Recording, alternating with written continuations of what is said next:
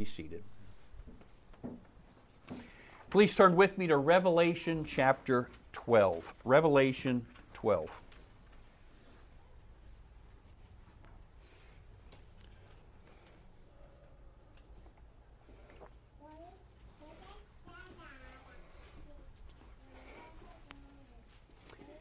Now, this Lord's Day, we return to the book of Revelation. Its theme is the victory of Christ and of His church over the dragon and his helpers. Derek Thomas, in his short commentary on Revelation, says, the message is about a great throne, a lamb who is actually a lion, and a fearsome foe who always threatens more than he can deliver, and whose doom is certain. Now, there are obviously more than one theme in this book. That's the central theme.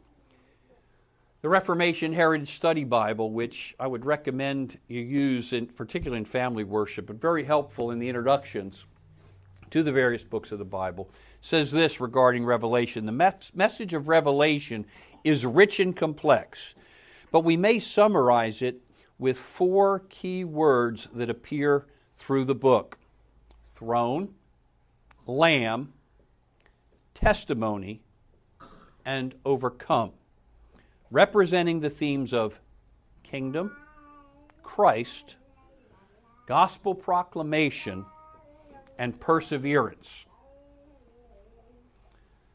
I believe there are three additional threads or themes that run through this book. One is the prayers of the saints. Very often we see that what goes on the earth is a response, an answer of God to what His people have prayed in this book. We also, I think, have to pick up the theme of the praise songs of this book. The people of God are routinely praising God in song in this book, and those songs kind of bind together the visions of the book. And lastly, seventhly, we have the theme of blessing or benediction. In this book we have 7 benedictions. We've seen one in chapter 1, verse 3, the last time we looked at the book. But there are 6 more coming in this second portion of the book. Even the last verse, the benediction that I will use at the close of this sermon and service. As I mentioned before, the book divides into 2 sections. The first section is the conflict between the church and the world in chapters 1 through 11. And then in chapters 12 through the following, we have the conflict between Satan and Christ, the Messiah. In the conflict between the church and the world, we've seen already in chapters 1 and 3, the 7 churches of Asia Minor. It's about those 7 churches in that time. Chapters 2 and 3 are not about 7 ages of the world. There were about 7 churches in Asia Minor. There were a lot more at that time than 7 in Asia Minor. But it's showing the completeness, and we see Jesus commending and correcting those churches. And those kind of problems and those kind of good aspects of the church exist within churches throughout the centuries, right? But we're not one church. We can't say, we're the Philadelphian church, or we're the Laodicean church. Not the way it is. But then we have the 7 seals of persecution in 4, 5, 6, 7. Then we have the 7 trumpets in 8 through 11. And if you notice, let's look briefly at 11, 18, and 19. Just read verse 19. And the temple of God was opened in heaven, and there was seen in His temple the ark of His testament, and there were lightnings and voices and thunders and an earthquake and great hail. What we see in this verse is this is the end. Heaven's been opened up to God's people. This word here in the Greek that's translated temple by the King James could and probably should be translated sanctuary. It's the word that refers to the holy place and the most holy place, not the whole temple itself. And so clearly in the context, when we see the Ark of the Testament, that's in the Holy of Holies. God's people come into His very special presence. And we see Christ as He really is at that point. So then in chapter 12:1, we kind of come back to the beginning again of this New Testament epic. And we come now in 12 and following to see the conflict, as I said, between Christ and the devil. In 12 through 14 in particular, we're going to see three enemies of God. We're going to see the dragon or Satan himself and two beasts. The beast that comes from the earth and the beast that comes from the sea. We're going to see the false Trinity, so to speak, waging war against God's people.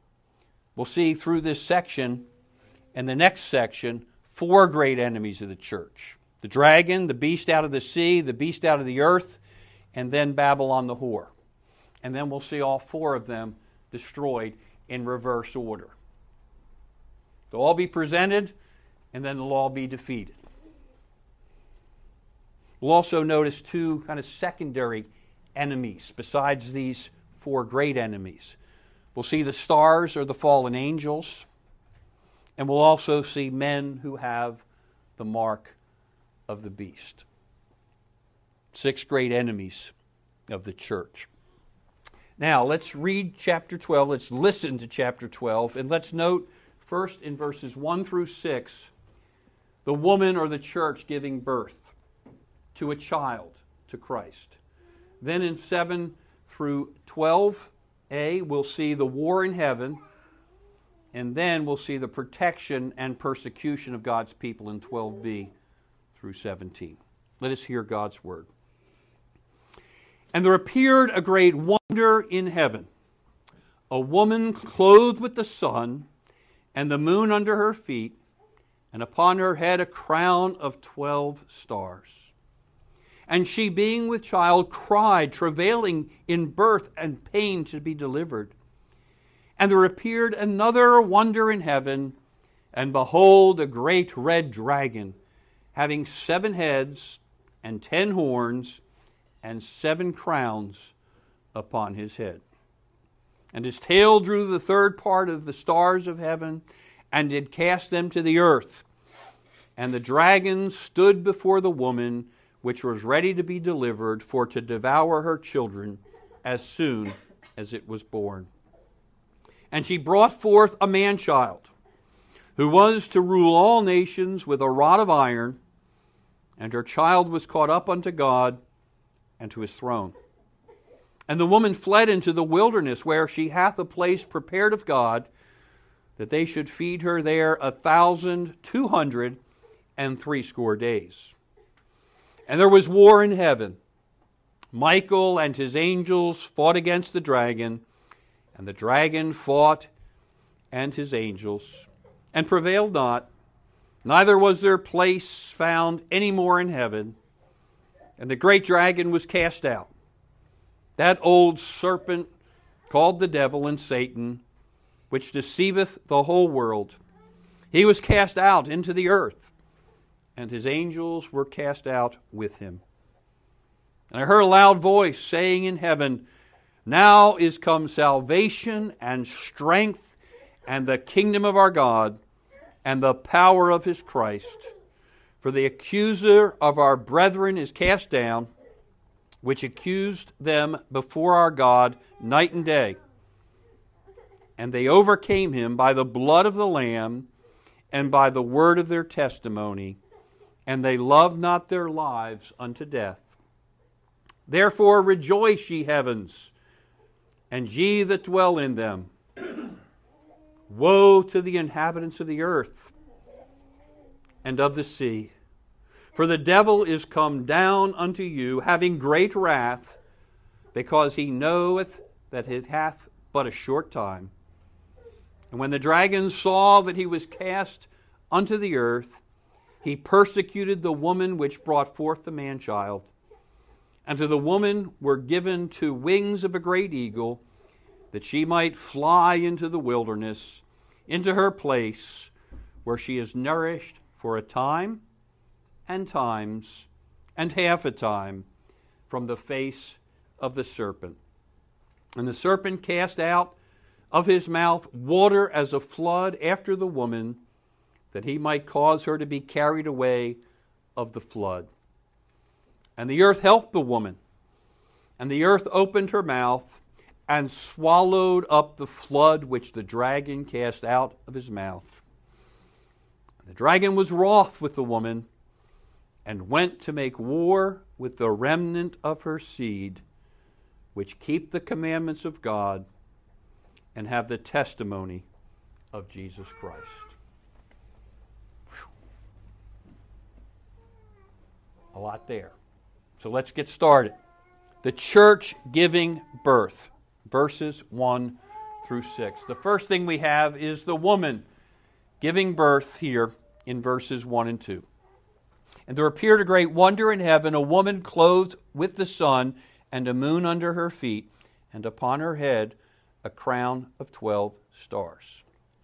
And she, being with child, travailed in birth, and pained to be delivered. Here we have this great wonder in heaven, something reminiscent of Joseph's dream in Genesis 37, where the children of Israel are pictured as 12 stars, the 12 tribes. We have many other sections of Scripture that speak similarly of this in Isaiah 50, Isaiah 54, Isaiah 60, Hosea 2.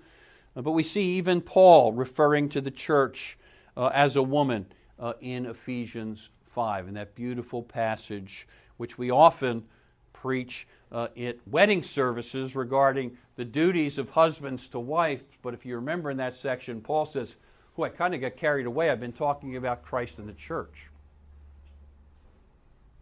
The church is often pictured as a woman in Scripture. But notice that this Old Testament church is clothed. In other words, the saints of old were clothed with the righteousness of Christ as well as us.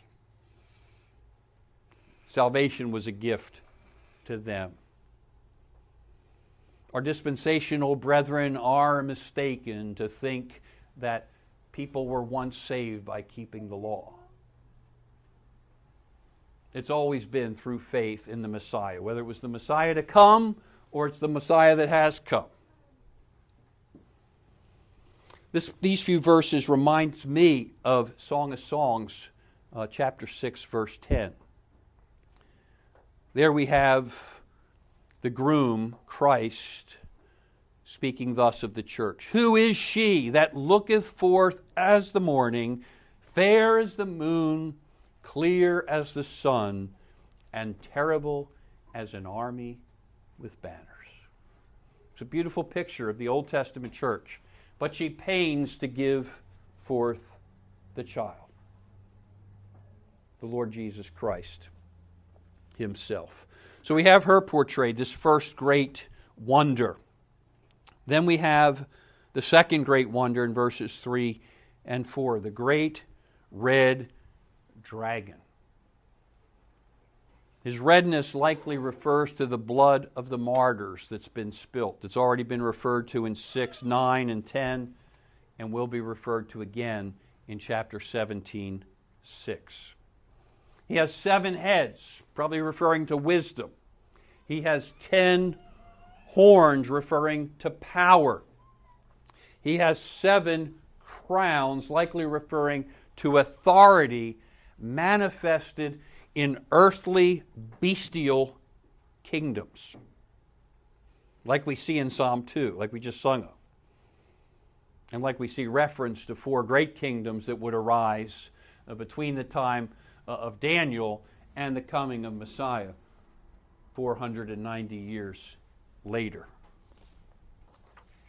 So there's clearly here some imagery, some Daniel 8 imagery, imagery that's referring proximately at that time to Antiochus Epiphanes, who would be the great enemy of God's people, Assyrian king during the time of the intertestamental period between Malachi and the coming of the Lord Jesus Christ. Here in these verses we see a third of the angels falling. In Isaiah 14 and Ezekiel 28, we read of stars falling. In those prophecies, the proximate prophecy is regarding the kings of Babylon and Tyre, but many theologians believe that this is also a reference in those two to the fallen angels, those that fell with Satan in the fall that happened before the fall of Genesis 2. Right? There obviously was a fall in the heavenly realms, in the unseen realms, Satan and his cohorts. Before Satan, as fallen angel, comes and tempts Adam and Eve.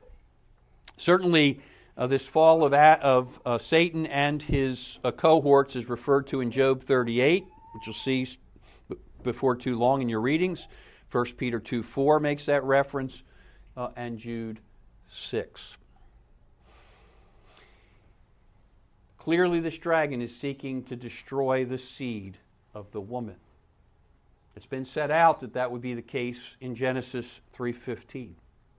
Can you think of some examples in biblical history where it was very evident that Satan in the unseen world was seeking to cut off the lineage to the seed, to Jesus himself? How about Cain? How about Pharaoh? How about Saul? How about Haman? How about Esther? In Esther, Haman and Esther. How about Herod? Predominantly, right, in Matthew 2. It's another one that came to mind and in my thoughts. Athaliah. You fathers, go look up 2 Kings 11, 1 and following, and see how this wicked queen, Athaliah, sought to cut off the seed as well. That's always been Satan's desire. And he's been thwarted at every turn. So we see the woman protected in 5 and 6. She brought forth a man-child who was to rule all nations with a rod of iron. Did that sound familiar to what we just sung in Psalm 2? And her child was caught up unto God and to his throne. In half a verse in Revelation, we have the incarnation, the life, the ministry, the death, burial, resurrection, ascension, coronation, and session of the Lord Jesus Christ. In just that phrase. He's caught up to rule. He's come unto his own. His own didn't receive him predominantly, as John says in John 1. But he's come to rule. He's come to break, literally. And that word could be translated shepherd or to rule. But he's been caught up. He's been raised from the dead. He's ascended.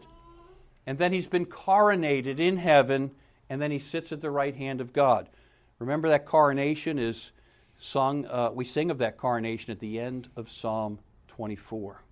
When we sing of God opening his gates, lift up your gates, it's speaking of Christ coming in to the courts of heaven at his ascension.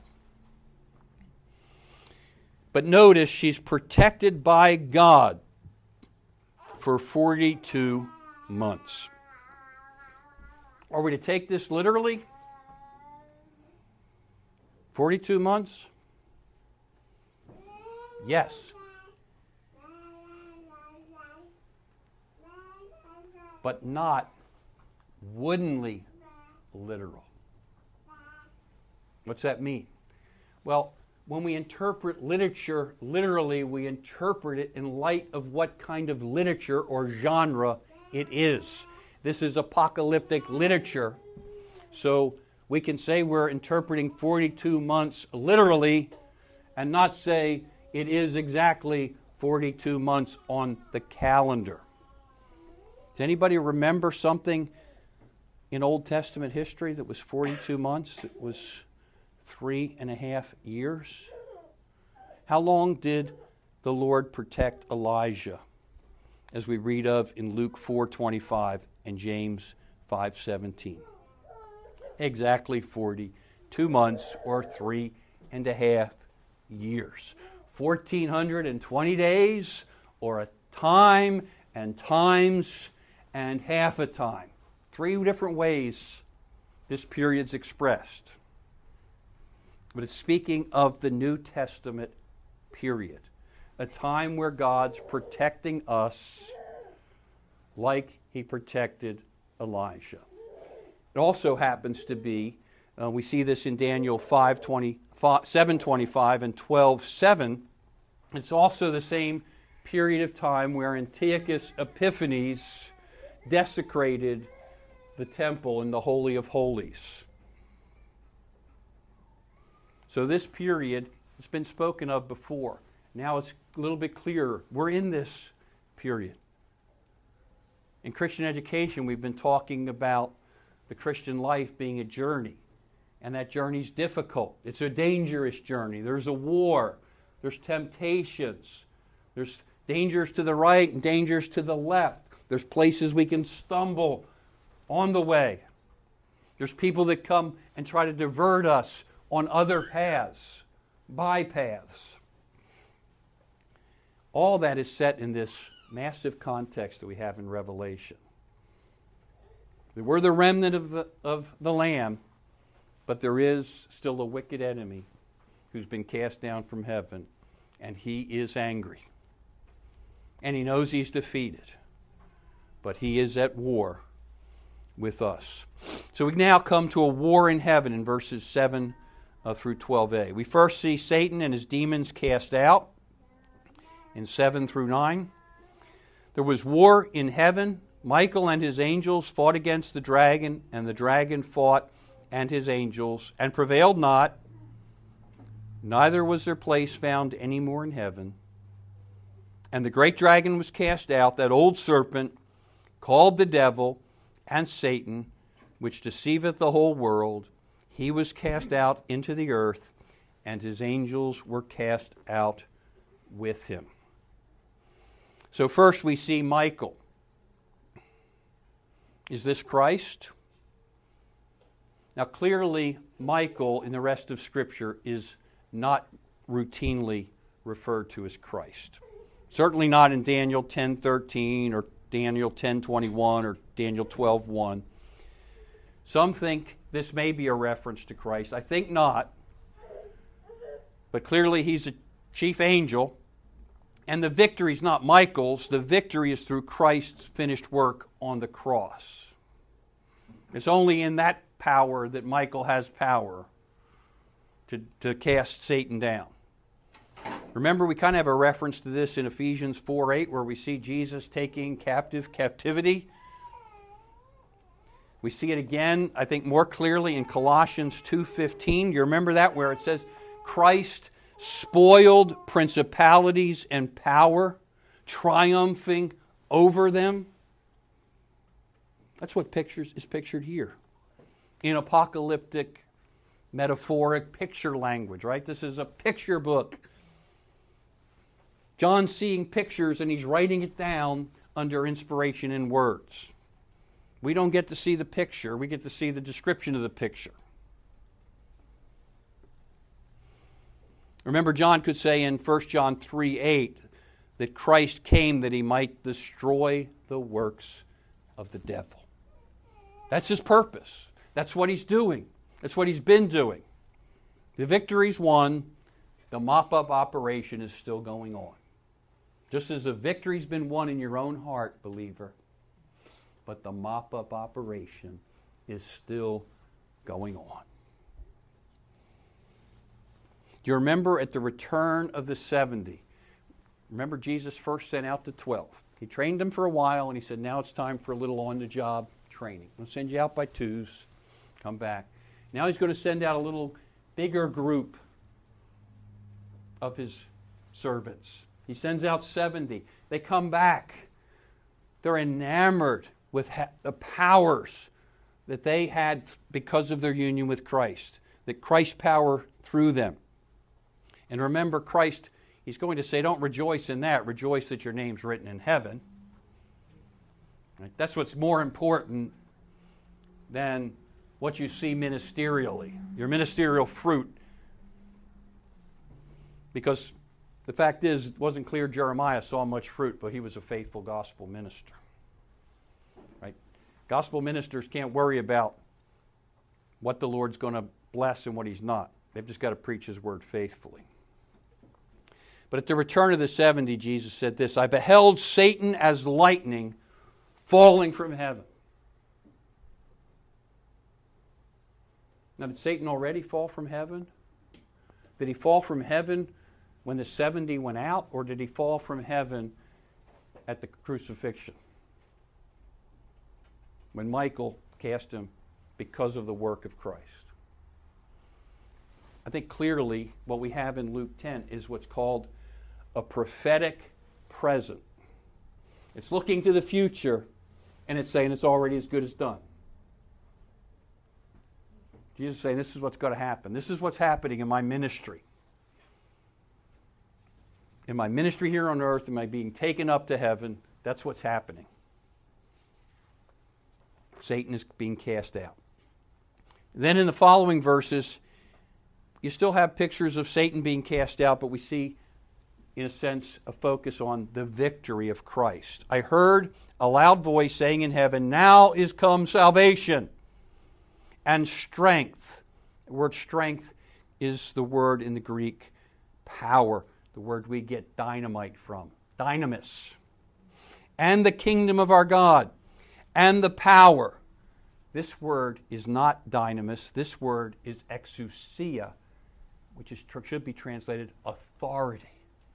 Does Christ have power? Yes. Does He have authority? Yes. He's the Messianic King.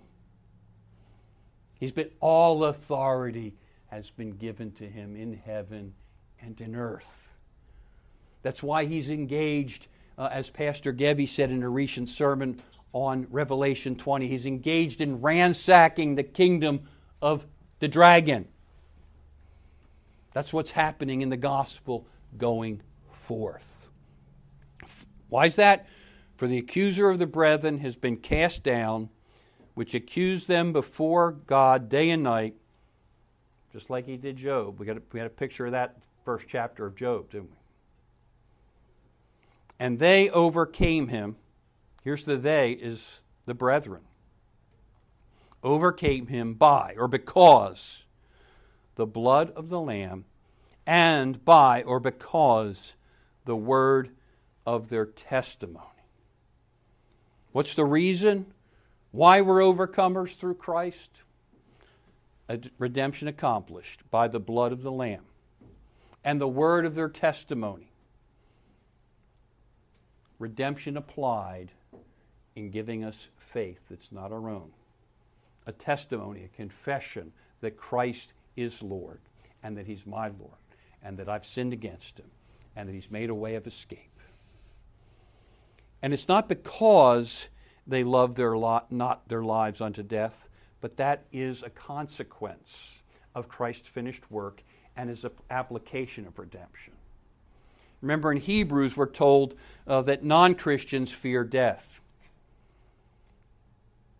They kind of have an inkling that the path they're on is leading to destruction. Some of us know that all too well, don't we? We remember being on a path, and every once in a while our convictions bothered us just enough to start being afraid that we were going somewhere we didn't want to go. And it wasn't always that first conviction that led us to Christ. But sometimes we had those convictions, and we feared what awaited us, because we still had the image of God. It's defaced. Unbelievers, you wouldn't think they're always fearing death, and they're not always fearing death, but they're fearing death. Don't forget that. It's another good thing we could bring up in talking with those that know not Christ. What's going to happen when you die? Going to go out of existence? That used to frighten me to the wits and it seemed like it was always Lord's Day evenings, which I didn't call them Lord's Days then. But Sunday evenings, when I was a kid and couldn't get to sleep, I'd start thinking about what would it be like if I didn't exist anymore. And it wasn't comforting. That's a lot more comforting than eternal damnation. But it still brought no comfort. We're more than conquerors through Christ by the blood of the Lamb and through the application of redemption in granting us faith and repentance and giving us a testimony of that. And therefore, he says, rejoice ye heavens, and ye that dwell in them. All that's already in heaven rejoiced when Satan, the accuser of the brethren, was cast down to earth. And then it seems like there's a break in verse 12. Rejoice, ye that are in heavens. Woe to the inhabitants of the earth. Here in 12b through 17 we have the persecution of God's people and the protection of God's people, kind of interwoven. First verse 12b and 13 kind of focuses on the persecution. Woe to the inhabitants of the earth and of the sea, for the devil is come down unto you, having great wrath, because he knoweth that he hath but a short time. And when the dragon saw that he was cast unto the earth, he persecuted the woman which brought forth the man-child. You see, sometimes in sports, there can be a team that's down and out. It's the fourth quarter, maybe it's the third period in hockey, and it's very unlikely they're coming back. But they know they've come back from something like that before, and they're not giving up. But this is different for Satan. He knows he's not going to win, but he's still so angry. He's going to do everything he can to a remnant that's warring against him. He's going to bite. He's going to pull hair.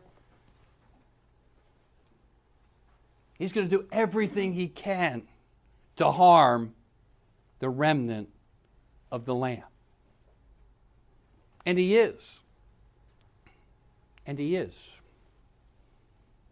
His time is short, and he knows it. He's angry at his inevitable defeat.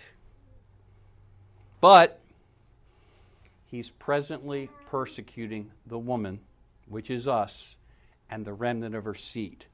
That's us. He's our enemy. He's frustrated. He knows he's defeated, but he is angry. He's wroth. And then we see the protection of the church in verse 14. And to the woman were given 2 wings of a great eagle. Does that picture remind you of anything? God says he gave his people wings like eagles in Exodus 19:4. Some great author of the past from Oxford, Mr. Tolkien, used this imagery, didn't he, in Lord of the Rings? Protected like a great eagle, taken out to the wilderness. God protected his people for 40 years in the wilderness. He proved them, he says, in Deuteronomy 8:14 through 16, but he protected them as well. He was testing them and he was protecting them. His protection still allowed them to have a lot of pain. And his protection still involves a lot of pain for us. Sometimes persecution, sometimes a spanking for the sins that we have committed. Sometimes he's just pruning. He's just cutting off branches so we'll bear more fruit, like Job.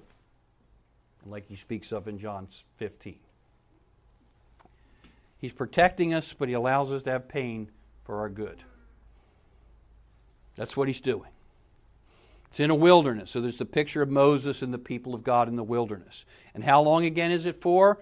A time and times, 1 plus 2 and times, and half a time, half. 1 plus 2 plus a half is 2.5 years, 42 months, 1,420 days. What's called the interadventual period. The period between Christ's his ascension and his return. This period of the interadvents. That's the period that's being spoken of again here. But we have the persecution still. There's protection and there's persecution. And the serpent cast out of his mouth water as of a flood after the woman, that he might cause her to be carried away of the flood. And the earth helped the woman, and the earth opened her mouth and swallowed up the flood with the dragon cast out of his mouth. Can you remember some flood times? Did it look like there might be a flood upon the people of God when God parted the Red Sea? And that flood that could have destroyed them destroys their enemies? Could be a reference to this. Can you remember a time when the earth swallowed up some enemies of God's people and of the leaders, the legitimate leaders of God's people? When some false leaders rose up, like Korah and Dathan and Abiram in Numbers 16, and God opens the earth to swallow them up. In other words, God swallows up heresy. If it wasn't for God at work in the church through the Holy Spirit, do you think the church would still not be swallowed up by the heresies that have come along through the ages? Because some of them are pretty attractive to the carnal, sinful mind.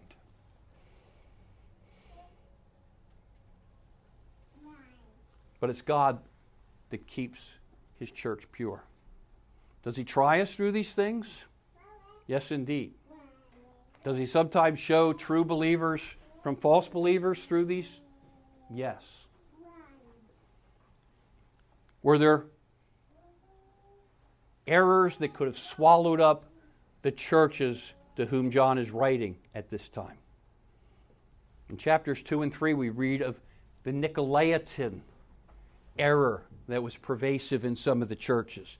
He also has to call down some woman Jezebel who thinks she's a prophet or is pretending to be a prophet and is also trying to justify her adultery and has come up with some kind of doctrine that would allow for fornication and adultery of all sorts. And yet God swallowed up by the power of the gospel, power of the Holy Spirit, those kind of errorists then. And he's still taking care of errorists today and keeping his true people from falling prey to errors that are damnable heresies. Praise be to God. We're still called to test the spirits, as John says in 1 John 4. But in 1 John 4, 1 and 5, he also reminds the people he's writing to, but you've overcome. You got to test the spirits or test the teachers, but you have overcome. It's as good as done.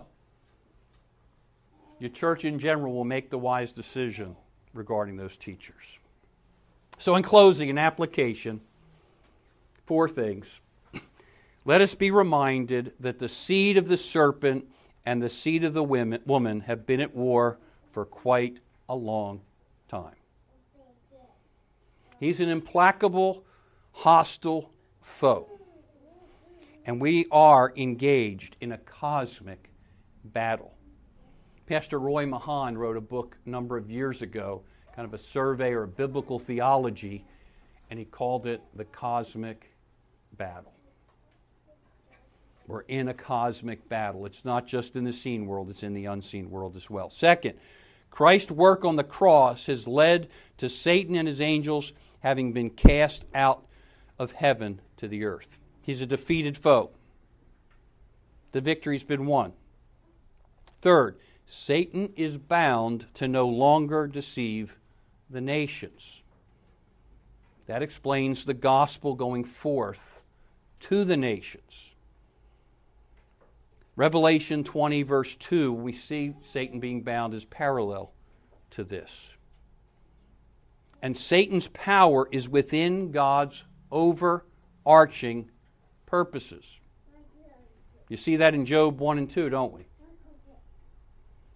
Luther used to call Satan oftentimes God's devil. He's God's devil. He was created by God. He's allowed to have what he has only by God's direction. We don't have some yin-yang religion where we're not, the evil forces are equal to the forces of good. That's not the way it is. Satan is under God's control. God is in control of Satan. He's God's devil. Let us remember that. And fourthly, let us remember Satan knows his time is short. If he knows it, we ought to know it. And let's not forget it. But Satan's engaged and he's enraged, and his cohorts in him are warring against us. But remember verse 11. And they overcame him by the blood of the Lamb and by the word of their testimony. And they loved not their lives unto death. Many of these visions, many of these potentially 49 pictures, or maybe somewhere between 40 and 49 pictures in this book, most of them are pretty scary. But there's a number of them that are so comforting and should flavor all the other ones that are scary. But sometimes we forget ones like this that have to be the anchor as we read through many of the others. Let me just mention two others. 4:1, the four horsemen. Horsemen 2, 3, and 4. Whew, scary. But remember that first horseman. He's in white. He's got a crown. He's got a sword. He's going forth conquering. Don't ever forget that first horseman. Don't ever forget the angel or the messenger of chapter 14, 6 and 7. We'll get to him in a little bit. He goes forth proclaiming the everlasting gospel, saying, worship God. Summarizes the whole gospel in worship. Worship God. That's the gospel. Kiss the Son, lest he be angry. It's just a synonym of worship God. That's what God's doing. Let's not forget it.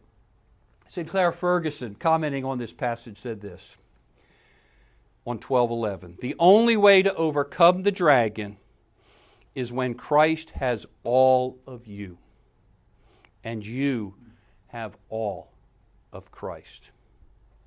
You are only safe when he has all of you, but oh, the glory when he has all of you. Because then you know you have all of him. Let me quote just a few lines of a fairly recent hymn entitled, In Christ Alone.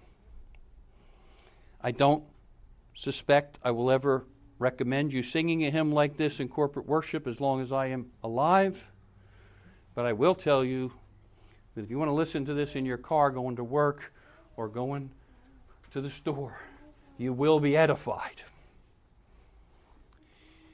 In Christ alone, my hope is found. He is my light, my strength, my song.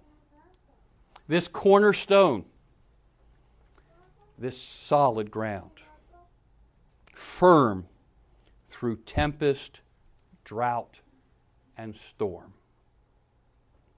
What heights of love, what depths of peace, what fears are stilled when strivings cease. My comforter, my all in all, here in the love of Christ I stand.